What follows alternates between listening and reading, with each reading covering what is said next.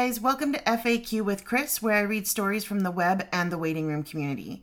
These stories center around plus-size bodies and their experiences. So if you have a story you would like me to share, please send an email at thewaitingroompc@gmail.com. That's THEWEIGHTINGROOMPC@gmail.com. Hey everyone, welcome back to another episode of FAQ. Today I'm going to be reading another article that's titled Diet Culture's Roots Run Deep. Will We Ever Break Free? By Rani Sheen. As a preteen bouncing around to friends' houses after school, constantly ravenous for snacks, you know what's in everyone's fridges.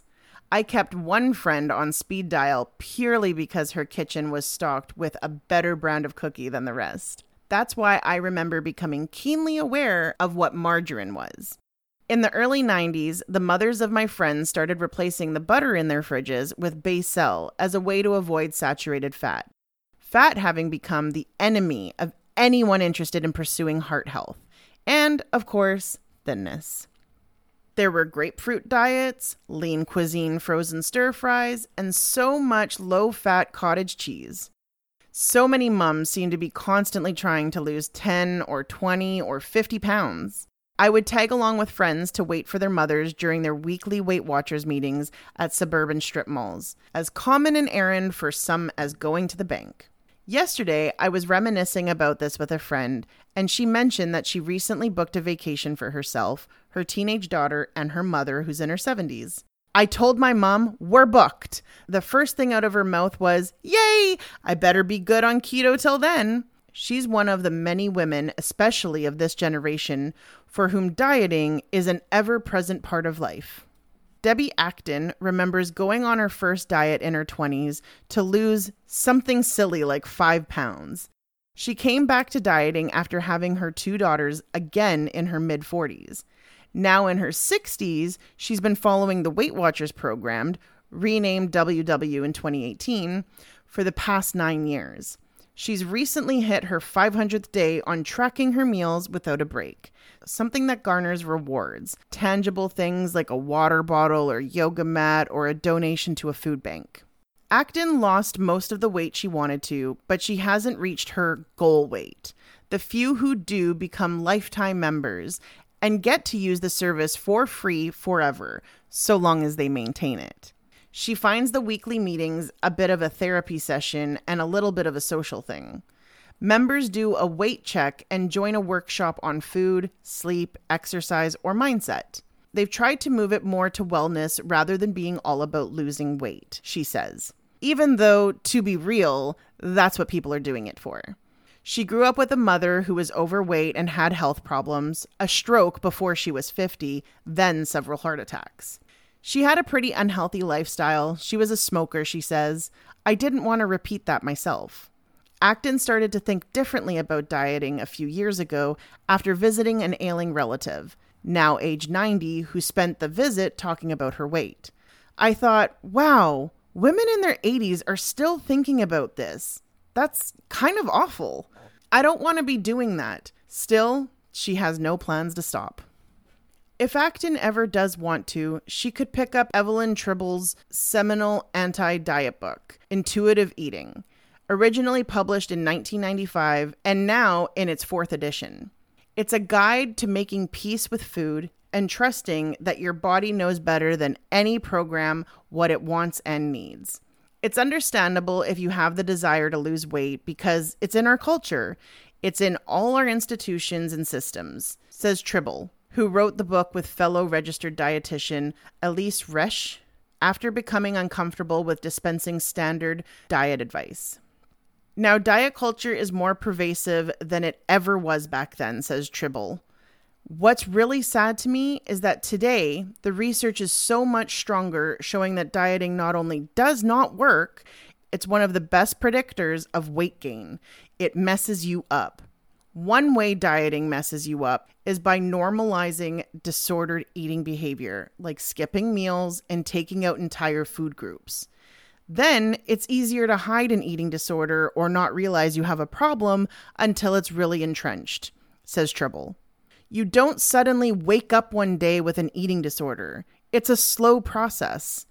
Then there are the quality of life costs, the time spent on meal planning and calorie counting, the money spent on diet programs and books and products, the relationships that suffered because you were checked out at dinner time worrying about what's okay to eat.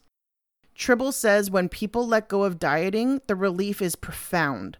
Whether you are in your 20s or your 70s, it's a tremendous gift when you finally realize this is robbing the joy from your life. But it's not easy to reject something so pervasive. In Canada, the weight loss services industry is worth an estimated $350.6 million. Revenue is predicted to grow 5.3% this year, chalked up to demand from burgeoning elderly population, quarantine weight gain, and rising rates of obesity. Globally, the numbers are staggering. Weight loss products and services are expected to grow from approximately $377 billion in 2021 to $481 billion in 2026. That healthy growth may seem surprising given the verb diet has become a dirty word in pockets of popular culture. It doesn't jibe with body positivity. But weight loss has evolved, rebranding itself with the language of wellness.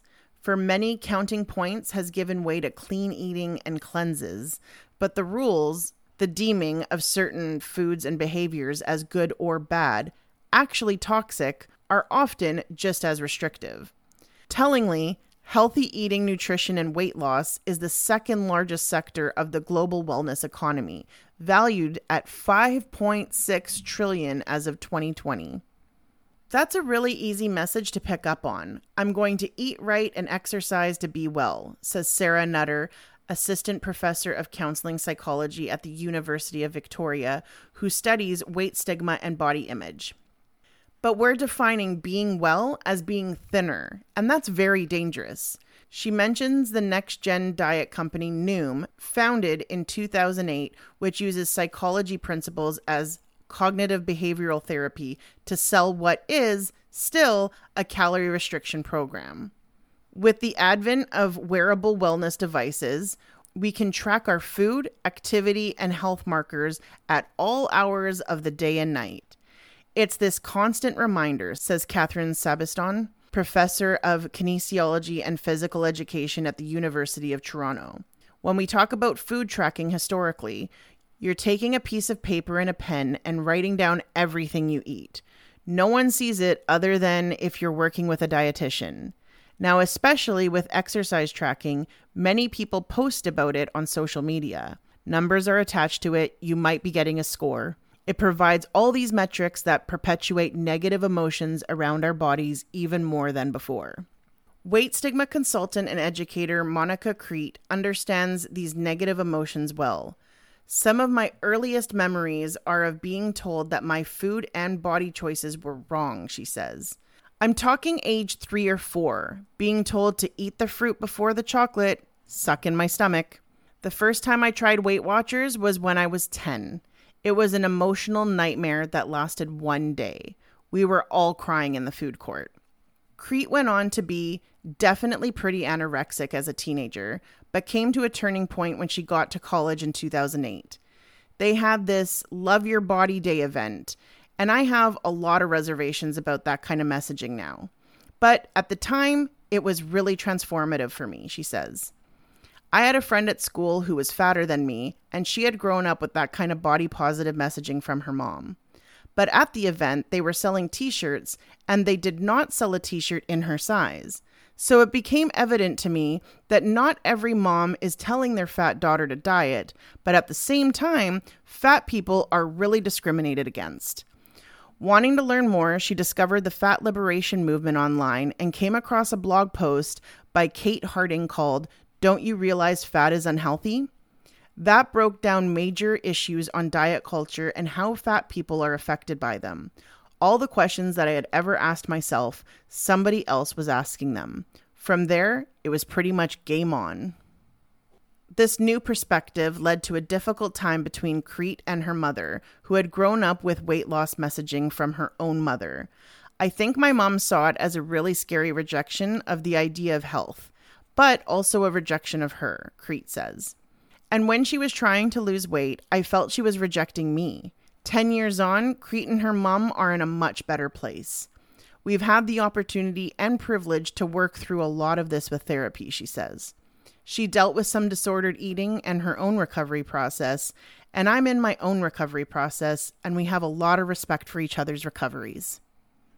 Often, dieting is something that mothers and daughters do together. I really view dieting as a form of trauma, especially if someone was put on a diet at a young age, because they had no choice, says Tribble. One of the things I say to people raising families is you have the opportunity to end the legacy of diet culture at your kitchen table. In your family, you can start having these conversations. You can start to make a difference. But we're not here to slam the moms. I think so much of it is an unconscious process, says Nutter. She helped with a 2020 study that examined how restrictive feeding practices affect children's feelings about their bodies later in life. It found, shocker, that they grew up with internalized feelings that having a lower body weight is critical for success and self-worth. Parents want their children to be healthy, to succeed, and have everything that they dream of in life. When we live in a culture that tells us to be healthy, happy, and successful is to be thin, it makes sense that that would trickle down into parenting practices. There it is again, the culture. So when did this way of thinking take hold? These kinds of diets have existed since 18th century, says Sabrina Strings, who chronicles many of them in her highly regarded 2019 book, Fearing the Black Body, The Racial Origins of Fat Phobia. By the early 19th century, there was this very clear sense that if you follow this milk diet, say that you could lose weight and have the right figure. The feminine body ideal has fluctuated over time, but not by much. A study just came out that showed college-aged white women are feeling a lot of pressure to be slim thick, says Strings, referencing an aesthetic embodied by Kim Kardashian. They're being told that it's very important to be slender, but they're also getting a new message that they should be shapely, not too slim. Strings points out that in Western world, we've seen mainstream aesthetic ideals swing from very thin flappers in the 1930s to Marilyn Monroe voluptuous in the 1950s, to very thin mod icons like Twiggy of the 1960s, to somewhat curvier Amazonian supermodels of the 1980s, and so on. This could just be the latest version of a slightly modified slender ideal. It's no coincidence that most of these body ideals are embodied by white women. There's always been an association between thinness and whiteness. Clearly, white women have known for a very long time in this country that they are supposed to be slender, says Strings. Speaking about the US, though Canada shares many of the same cultural influences. For a long time, the discourse about Black women was that they were simply constitutionally fat. The assumption was that they could not achieve a certain physique. It was a very clear dismissiveness of Black women. Of course, the idolized body differs greatly around the world. Sabiston points to research that looked at experiences of Canadian young women from immigrant families who straddle the norms of white diet culture and their home country's culture. They say that it's really hard if they're following a certain diet or regime here in Canada and then go to their home countries for the summer and their grandparents will be like, "You're too thin, eat, eat, eat." While women have been dieting for aesthetic reasons in North America for almost 200 years, the idea of a healthy weight surfaced much more recently. In the 80s and 90s, a new focus on dietary fat, body size, and disease emerged. Hence the disappearing butter from fridges. You may remember the media-fueled war on obesity that made doctors' offices a battleground for people classified as overweight or obese. In 2020, the Canadian Clinical Practice Guidelines for Obesity were updated, and now they say that doctors should focus on patients' health outcomes rather than weight loss, and that weight bias and stigma pose a danger to health independent of a person's weight. There are lots of reasons why people have higher body weight, and lots of people with higher body weights are perfectly healthy, says Nutter, who sits on the Weight Bias and Stigma Committee at Obesity Canada, which co-developed these guidelines. They also now state that physicians should ask permission before discussing a patient's weight and focus on the health goals that matter to them. Crete's firsthand experience shows why this is important. At 75% of the doctor's appointments I have been to, it becomes about weight. They'll interview me about weight loss instead of ordering an x-ray on my ankle, she says, adding that above a certain BMI, body mass index, a ratio of height to weight that ignores body composition, genetic, and environmental factors, people may be denied care, such as some surgeries. The healthcare system makes fat people unhealthy by only paying attention to our weight. But her critique of obesity discourse goes further. When we say fat people can be healthy too, we're saying, okay, so now these fat people are acceptable, but all these other fat people are not. It's the idea that there's a correct way to live, and that if you live correctly, you will accrue moral and material rewards, and that if you live incorrectly, you will be punished. It's almost religious. So whose interest does this way of thinking serve? The uncomfortable answer to this question is that thin people, as a class, benefit from the existence of discrimination against fat people. You get the preferential hiring and promotion experience, access to clothing, you fit the chair, you fit the bed, says Crete. I think that there is not an appreciation of how deep anti-fatness runs. People are so overcome by their own aesthetic revolution for fat bodies. If the world did not hate fat people, diet culture would not exist. At least we're talking more about what it costs us. These conversations are happening more and more, which feels different to the environment that people grew up in just a couple decades ago. I'm hopeful that things are changing, but maybe talk to me in 30 years, says Nutter. Perhaps we can change the way people think about health, appreciate our bodies for what they allow us to do every day, rather than for what they look like, and celebrate beauty in all ways that humans are in the world. How great would that be? I really loved this article. It was definitely a lot longer than some of the other articles that I've read, so I hope that you're still with me. This spoke to me. I feel like a lot of what's written in here is how I felt. I grew up doing Sweatin' to the Oldies with my mom. My mom was very concerned about my health all the time, always talking about what I should and shouldn't eat. I was just constantly criticized for so much of my life. And if I wasn't criticized by her, I was criticized by someone else in my family, the media, the stranger on the street.